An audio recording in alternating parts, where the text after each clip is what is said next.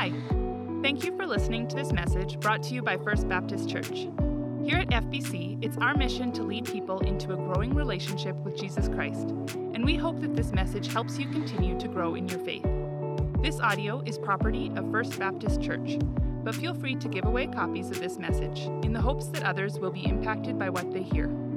For more information about FBC, or if you want to stay connected with us, visit our website at fbcloyd.ca or look us up on Facebook and Instagram. Thanks, and enjoy the latest from FBC. Good morning, everyone. And by that, I mean good morning, everyone. Man, it is so awesome to see you here. And I'm still excited about every one of you that's joining in with us online. We're excited that you're here with us as well. I'm just on a run lately. It's been so cool. I've adopted the position that there's really only two times of year in this part of the world. There's the time of year when there are no geese, and there's the time of year when there are geese. And I like the time of year when there are geese.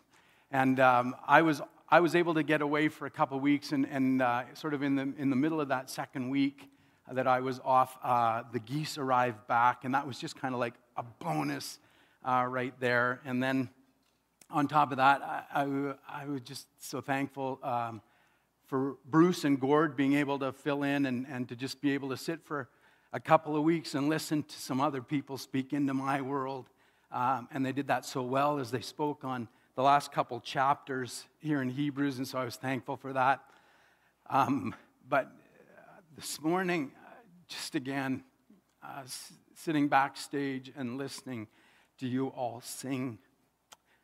You know, I hope that COVID goes away. I hope that we get past that. But I hope that I never lose this feeling that I've got this morning, because the privilege of coming together and worshiping and being in church this morning for me is tangible. I can feel it, and I'm just grateful for that. This just doesn't make any sense without you guys. And so anyways, all of which to say, thanks so much for being here and being a part of this, and I'm excited, and already I messed up, so I apologize for that.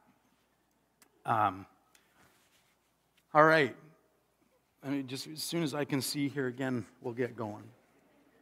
All right, this morning we're in Hebrews chapter 7, and now I want you to remember again that as we've begun this book of Hebrews, we've seen the author building his case for Christ, as it were, from the very outset.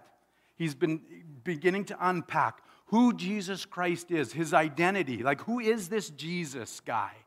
And what's more than, why is he important? Why is he significant? What's his relevance to you and I today? And so he's been building this case. And this morning now, as we come to chapter 7, he begins to build that and flesh that case out with respect to Jesus Christ's high priesthood, him being our high priest now. And so this chapter 7 is built around three sections, if you will. The first section from verses 1 to 10 are where he develops his case for Jesus as our high priest within the context of Melchizedek. And so we see that in the first section. Then in the second section, he establishes Jesus' superior high priesthood from the perspective of a contrast between Christ and the Levitical priesthood. And then in the last section, from verse 20 to 28, then the author then examines Jesus Christ and his superior priesthood by virtue of his superior character and sacrifice.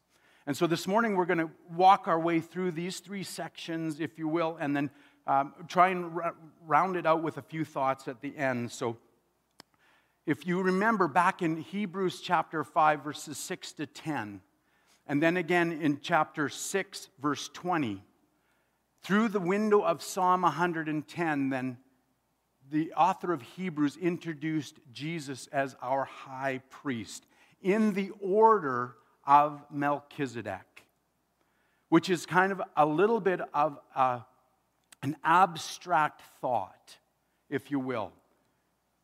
And so now in chapter 7, the author is going to start to unpack that for us, and he's going to bring it in and make it much more tangible.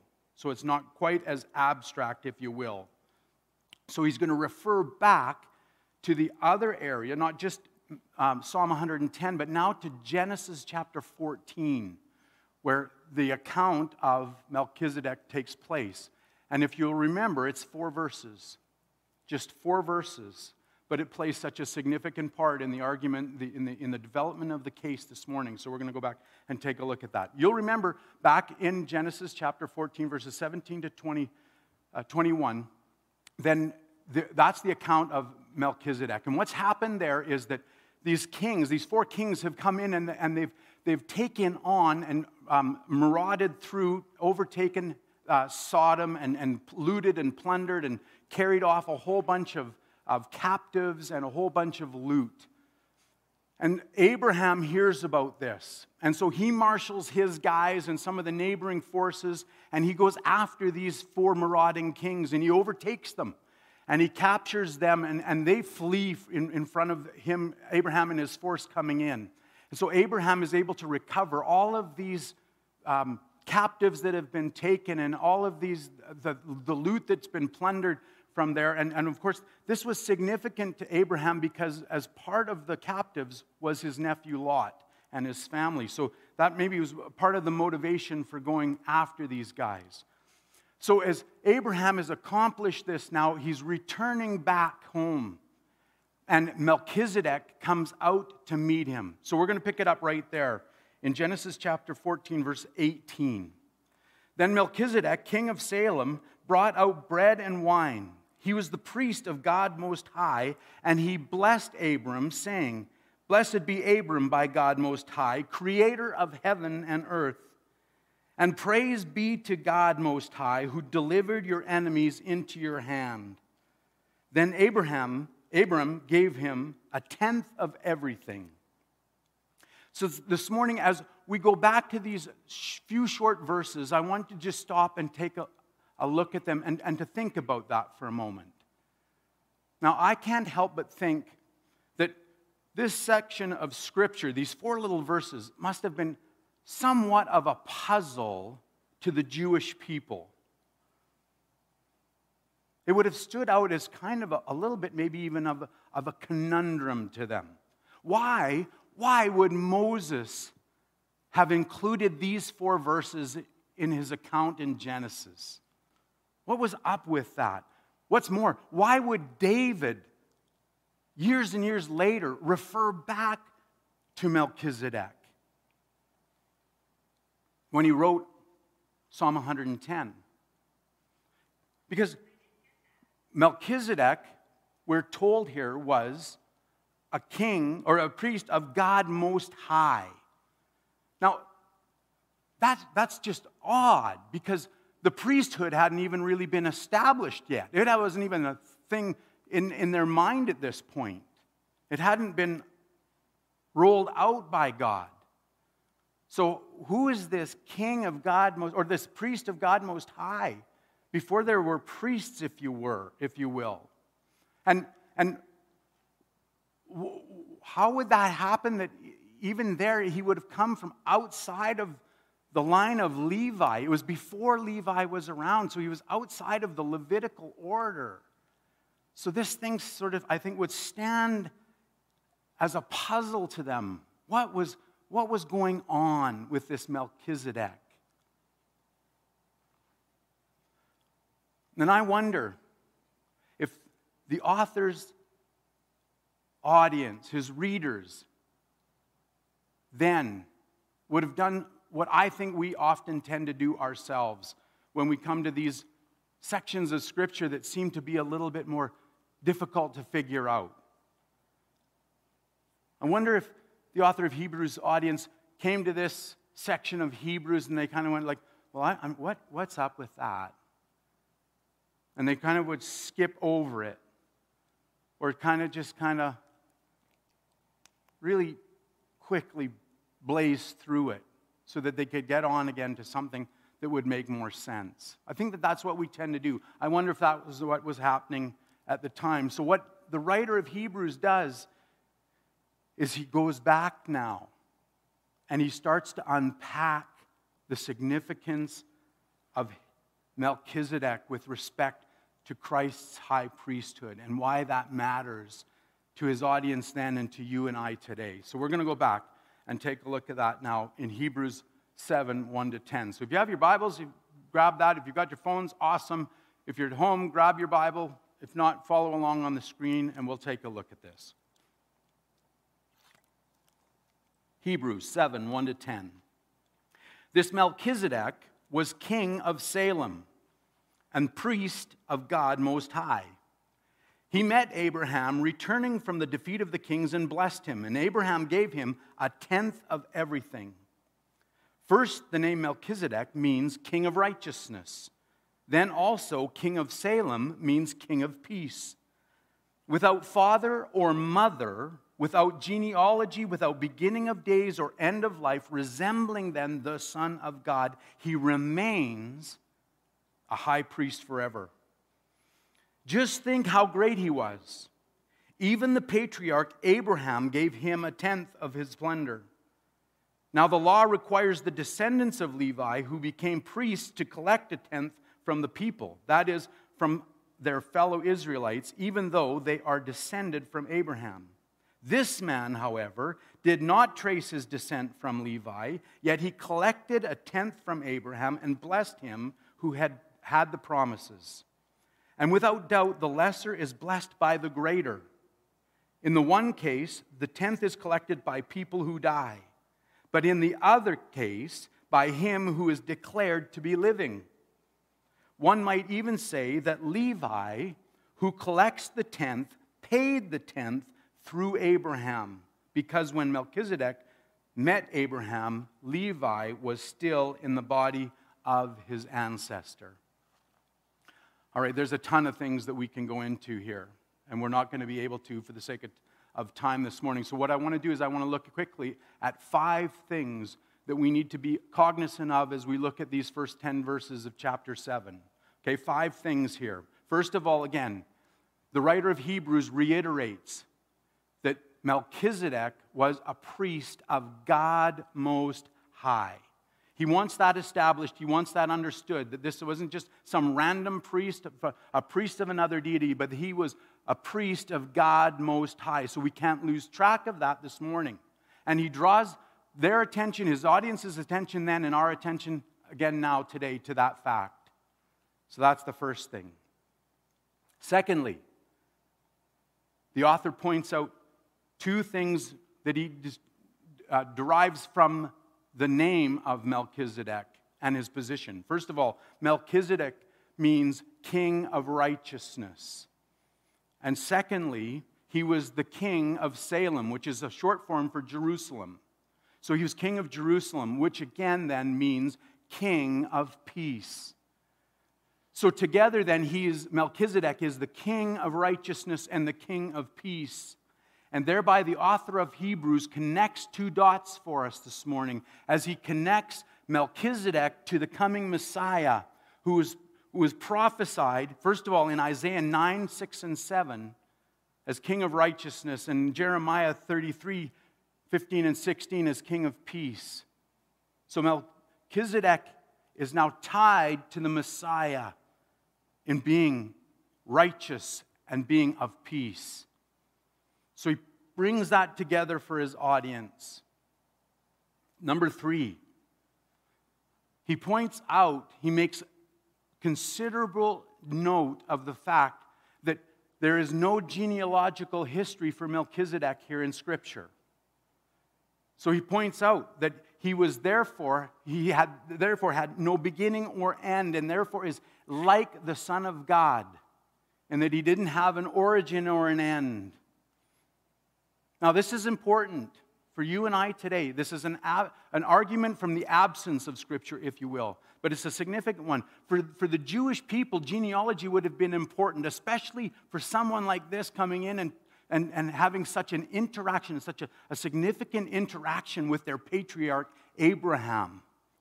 And so for them to not then have a genealogical record of who this dude was, pointed them to something more. And the author of Hebrews here connects it to the fact that he wants it to be understood as being in keeping then with Jesus Christ. without beginning and without end. Now, number 4.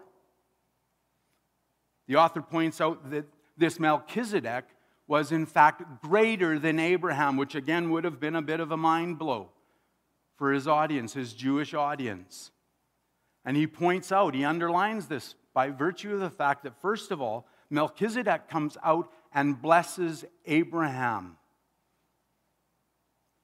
And the one who blesses is always greater than the one who receives the blessing. Secondly, Abraham then offered to him tithes. And again, you offer to the one above you tithes, not to someone that's below you. So the author of Hebrews points out again now that this Melchizedek is greater than Abraham for his Jewish audience and for you and I today, so that we can connect some dots. Now, the fifth thing that's important to recognize here as we look at this little section of Scripture, these 10 verses, is that by implication already comes the fact that this priesthood of Melchizedek is greater than the one that came through Abraham down to Levi and the Levitical priesthood. The priesthood of Melchizedek supersedes that of Abraham, Levi, and the Levitical priesthood. Therefore, the system that he represented, the covenant that he represented, if you will, is somehow greater than the Levitical covenant, the Levitical priesthood. And therefore, in turn, once more, then Jesus is a priest in the line of Melchizedek, and therefore, that Jesus is a greater high priest than the high priests of the Levitical order. Don't miss it. Connect the dots. Jesus comes from the line of Melchizedek, and that's a line that's greater than the Levitical priesthood. So he wants that established in the minds of his audience then and now. The author then thankfully goes on to unpack this a little bit further for us in verses 11 to 19. But before we look at that, let's just stop for a moment, and I want to talk briefly about the identity of Melchizedek. Because of the mysteriousness of his inclusion in Scripture and the brevity of his inclusion in Scripture, there's been a lot of speculation down through time as to who this Melchizedek really was. And because his genealogy is not included here and so on and so forth, he appears out of nowhere and sort of then continues on unabated somehow without beginning or end. So there's mystery surrounding him, which has caused speculation. So there's a number of different thoughts, starting with some feel that Melchizedek was actually Enoch. There would be at least a bit of a camp that would sort of propose that or stand on that. It's, in my research, it seems to be probably the lesser of the 4 that I'm going to bring up this morning. There would be another camp, a little bit greater camp, that would say that Melchizedek was actually Shem, Noah's son, Shem. And the reason that they would propose that Shem was actually Melchizedek was because Shem, you'll recall that Shem lived to be just over 500 years old, 540 years old or something or other along those lines, as recorded in the genealogies in Scripture. And that's considerably longer than most people lived after the event of Noah, after the ark. And so to those people at that time, it might have looked like Shem was actually without beginning or end. He was here when I arrived. I'm dying. He's still going on, so he continues on after me. And it would have been like that for a few generations. So there's a supposition by some that Melchizedek is Shem, Noah's son. There's also a number that would present that Melchizedek was actually a Christophany or a theophany, which is to say an appearance in bodily form by Christ or by God himself. That he appeared, God himself came down and appeared to man in the form of Melchizedek. But that was actually just God in human form, injecting himself directly into the affairs of the world and of man. And then there's the argument that actually Melchizedek was just a guy. He was a priest of God Most High that existed out there before, and that he serves as a type of Christ, as an example, as a forerunner or a foreshadowing of Jesus to come. And that as a type, he represented some of the same characteristics of God, but he didn't fulfill then the whole character of God, which is the antitype, which is then Christ. So there's those four sort of main positions or camps out there, if you will. And for what it's worth, I personally believe that he's a type, that he was a person that lived. There seems to be some sort of historical record out there of him beyond just our biblical account. So I believe he was a guy that pointed the way to this coming Christ. And that as we see what Melchizedek did and how he fit into God's plan, then we see that much more significantly who Christ is. That he proves to be an example, that he proves to be a connecting of the dots as God unveils to us Jesus Christ and who he is and what he's all about. So go home and take a look at that. I encourage you, come to your own conclusions. Today, this morning, what's important is not so much as who it was, but what we remember and what we understand and what we learn through him. So let's not get bogged down on that. So carrying on then, verses 11 to 19. The writer continues, if perfection could have been attained through the Levitical priesthood, and indeed the law given to the people established that priesthood, why was there still need for another priesthood to come, one in the order of Melchizedek, not in the order of Aaron? For when the priesthood is changed, the law must also be changed. He of whom these things are said belonged to a different tribe, and no one from that tribe has ever served at the altar. For it is clear that our Lord descended from Judah, and in regard to that tribe, Moses said nothing about priests. And what we have said is even more clear if another priest like Melchizedek appears, one who has become a priest not on the basis of a regulation as to his ancestry, but on the basis of the power of an indestructible life. For it is declared, you are a priest forever in the order of Melchizedek. The former regulation is set aside because it was weak and useless, for the law made nothing perfect. And a better hope is introduced by which we draw near to God. Now here, as we come into this section, Psalm 110 is coming back into view. Psalm 110, verse 4, which you'll recall, the Lord has sworn and will not change his mind. You, speaking of the Messiah, speaking of Jesus, are a priest forever in the order of Melchizedek. All right? Now, as we come to this section here, first of all, note verses 11 and 12. These are really important. Verse 11, I think, is better understood reading along these lines. If perfection could have been attained through the Levitical priesthood, and indeed the Levitical priesthood was the basis of the law given to the people, okay?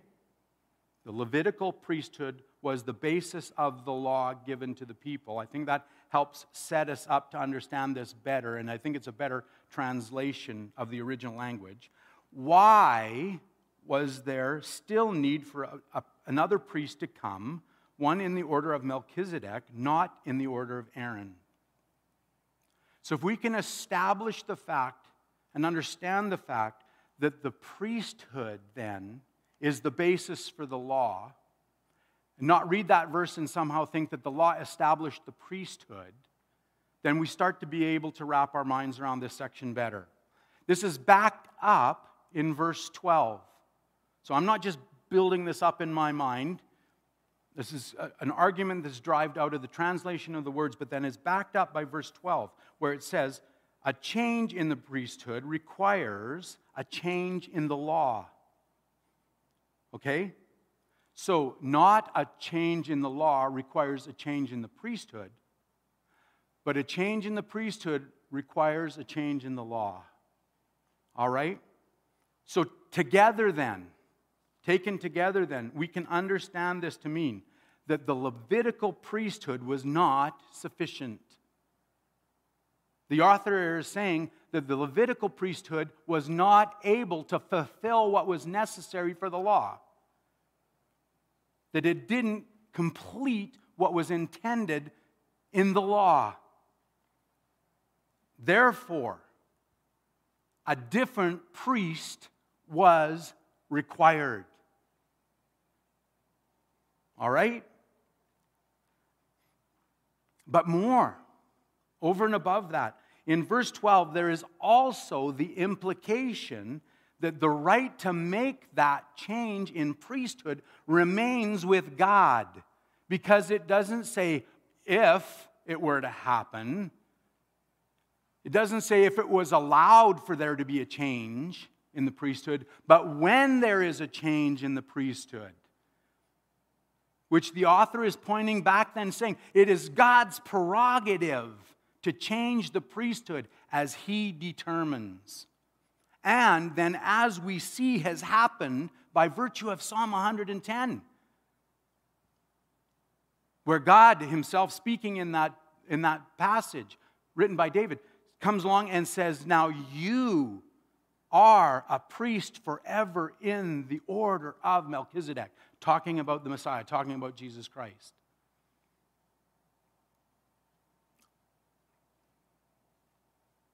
The next thing, the He of verse 13 is Jesus. And therefore then, as we see these things together, then it makes the progression of this argument through this section very clear for us. The Levitical priesthood was insufficient. Therefore, a new priest was necessary.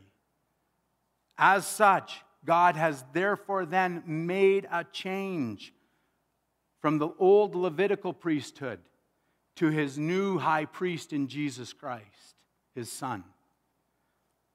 This new priest comes from outside the tribe of Levi.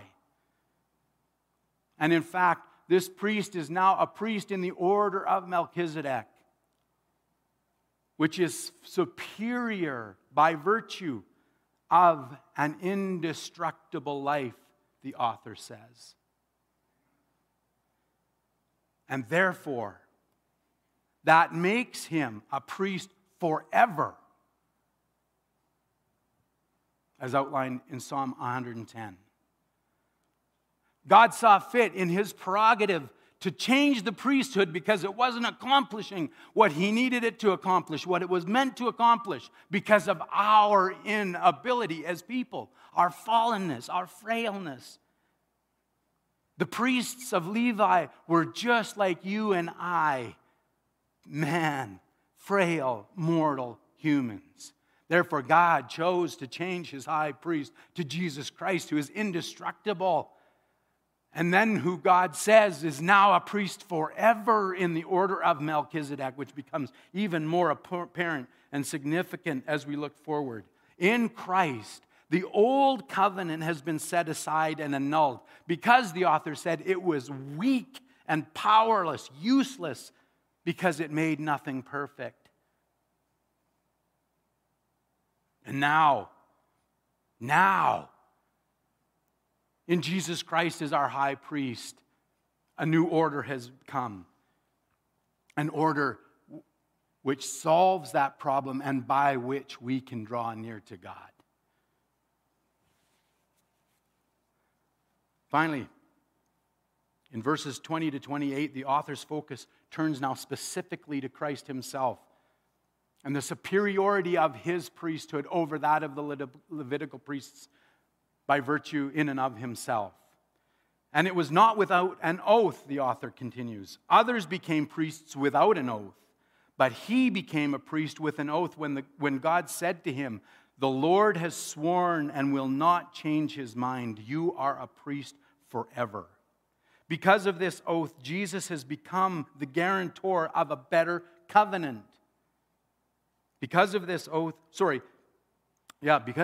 Jesus has become guarantor of a better covenant. We're going to get into covenant next week. That's going to be awesome. Don't miss that. It just gets better.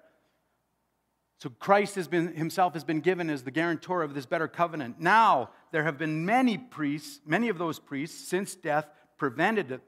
Let me start that again. I'm not getting the emphasis right. You need to get this right. Now, there have been many of those priests since death prevented them from continuing in office. But because Jesus lives forever, he has a permanent priesthood. Therefore, he is able to save completely those who come to God through him, because he always lives to intercede for him. Such a high priest truly meets our needs, one who is holy, blameless, pure, set apart from sinners, exalted above the heavens. Unlike the other high priests, he does not need to offer sacrifices day after day, first for his own sins and then for the sins of the people. He sacrificed for their sins once for all when he offered himself. For the law appoints as high priests men in all their weakness. But the oath, which came after the law, appointed the Son who has been made perfect forever. All right. 3 things here really quickly in this section. First of all, again, Jesus' priesthood is superior, above and beyond which has already been documented, by virtue of the fact that God confirmed it with an oath. And that had never happened before. So God, in his prerogative, changes the priesthood, but then he comes along and by his oath he says, now you are priest forever. This is a whole new ball game. This isn't one, he's not going to turn the tables again. There's going to be no adaptations, no adjustments. Jesus Christ is now priest forever. What's more is that on top of that, then God gave his Son himself as a guarantor of that.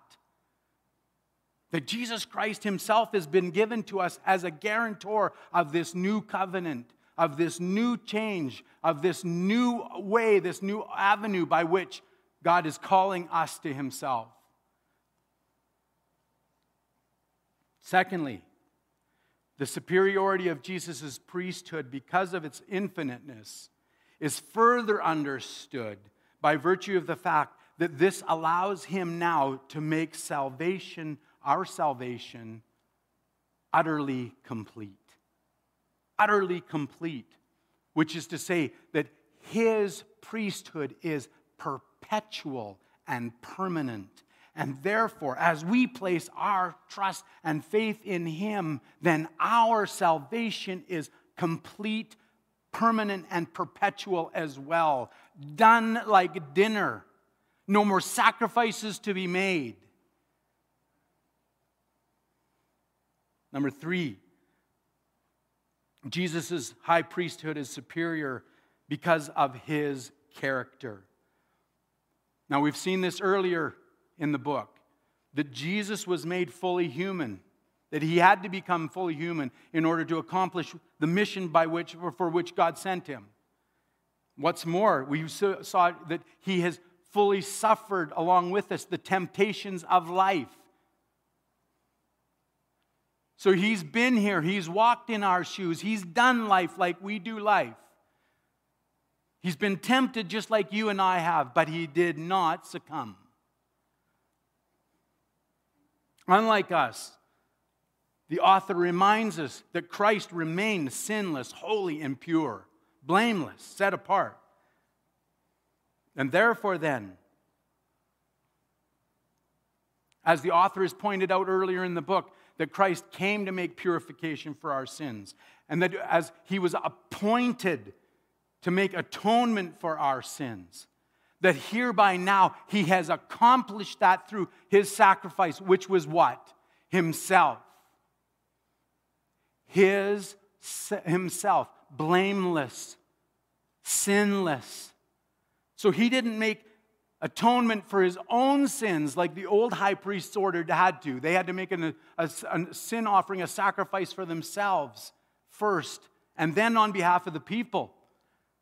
But Christ comes along, and because he is blameless, there's no sin offering to be made for himself. He makes it fully on our behalf, fully on behalf of the people, so that their sin can be now accounted for, that it can be forgiven by God by virtue of his superior sacrifice.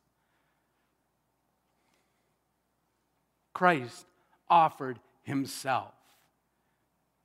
That's why this is significant to you and I today and to the author's readers then. This is a game changer. This is a whole new ball game. Don't miss out who Jesus Christ is. Don't miss out on what he's done. What does this have to do with us today? Why do we care? Remember, how are we doing? I'm getting late. The author here has again been presenting his argument for Christ.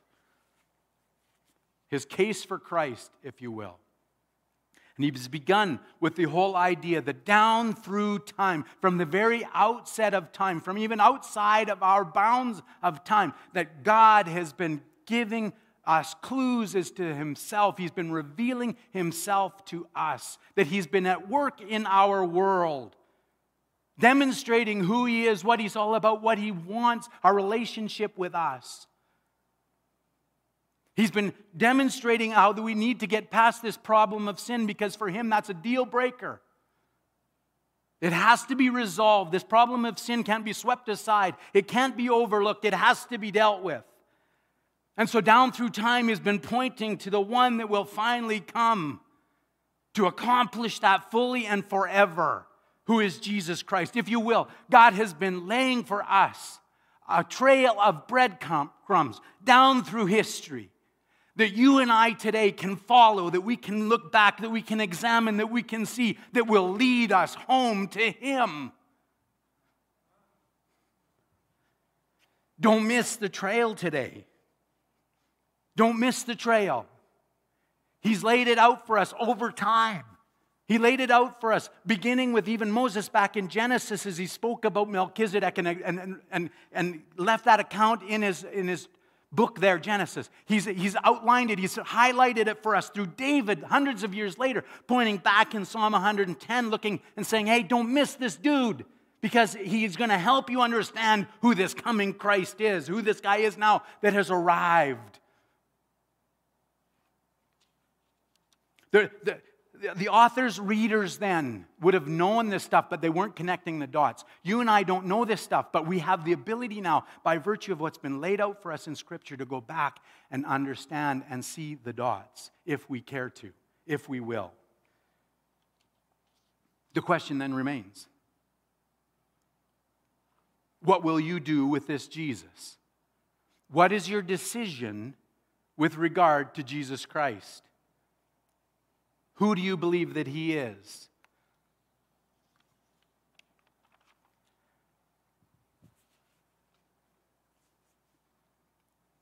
The author's laying out his case, but he's laying it out for a decision from you and I today. At some point, we have to decide. Am I going to sign on the dotted line? For those of us that have made that decision for Jesus this morning, where are you at with him today? Where are you at with Jesus Christ? Because our decision then demands a change. The author lays out his case for our decision. But as we're going to see shortly in this book as well, as we go into the next few chapters ahead, that decision then requires a change. This isn't just one of intellectual assent. But it's going to require a change in how we live, as we're called to live a life of faith, and as we're called to pursue a life of perseverance with respect to our faith. Church family, friends, nowadays, that in and of itself is a big call. When the author comes along and he asks of us a life of faith and a life of perseverance. At the best of times, that would be a big call. But with the times that are coming, that are at hand, I believe, that is going to become an even bigger call.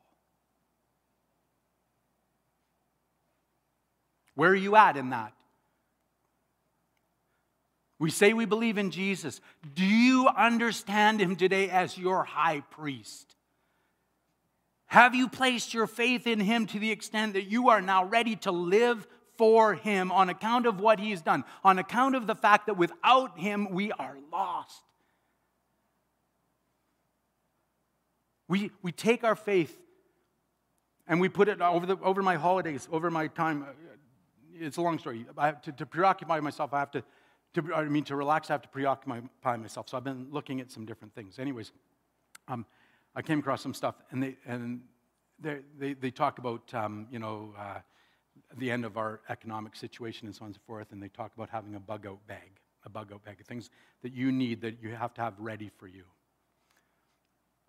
I think it just reminded me as I was looking at this, I think that we do that with our faith. We put faith in our bug-out bag. That's for when something hits the fan. We leave it there. It's in our trunk. It's in our basement. It's whatever. And it's ready maybe if we ever need it, but it's in the bag. Guys, we got to get our faith out of our bug-out bags, and we got to start and live it. It's got to change the way we live. We've got to be different people on account of our faith. It's not good enough to just subscribe. It's not just good enough to agree. The author's going to tell us that we're going to live it out. We've got to live it out. If you're going to say you believe it, you've got to live it out. That's why this chapter is relevant to us today, because until we're convinced, until we understand and subscribe and lean in, it's going to be hard to live that out. And I believe it's going to get harder still. Let's pray. Father God, this morning, thank you for your word. And Father, thank you for your painstaking, meticulous efforts to demonstrate yourself to us, to give us a trail that we can follow, Lord. There's evidence there. Evidence that demands a decision, a verdict. Thank you in your goodness that you haven't left us flailing to understand this, try and figure it out all on our own, but that you've given us a trail. Lord, I pray that you would help us now to find that trail. For those that don't know you yet, that they would be looking at this, that they would be motivated to go back and examine who you are and what you're all about and what you have accomplished for us in Christ because of our need. And what's more than God? Again, today I pray that for each of us, me, myself included, that we would understand our faith better, that we would be that much more committed, and that we would persevere in it for the sake of your Son, who offered himself as a sacrifice for us. To that end, then, this morning, I dedicate this time and I pray these things all in Christ's name for his sake alone. Amen.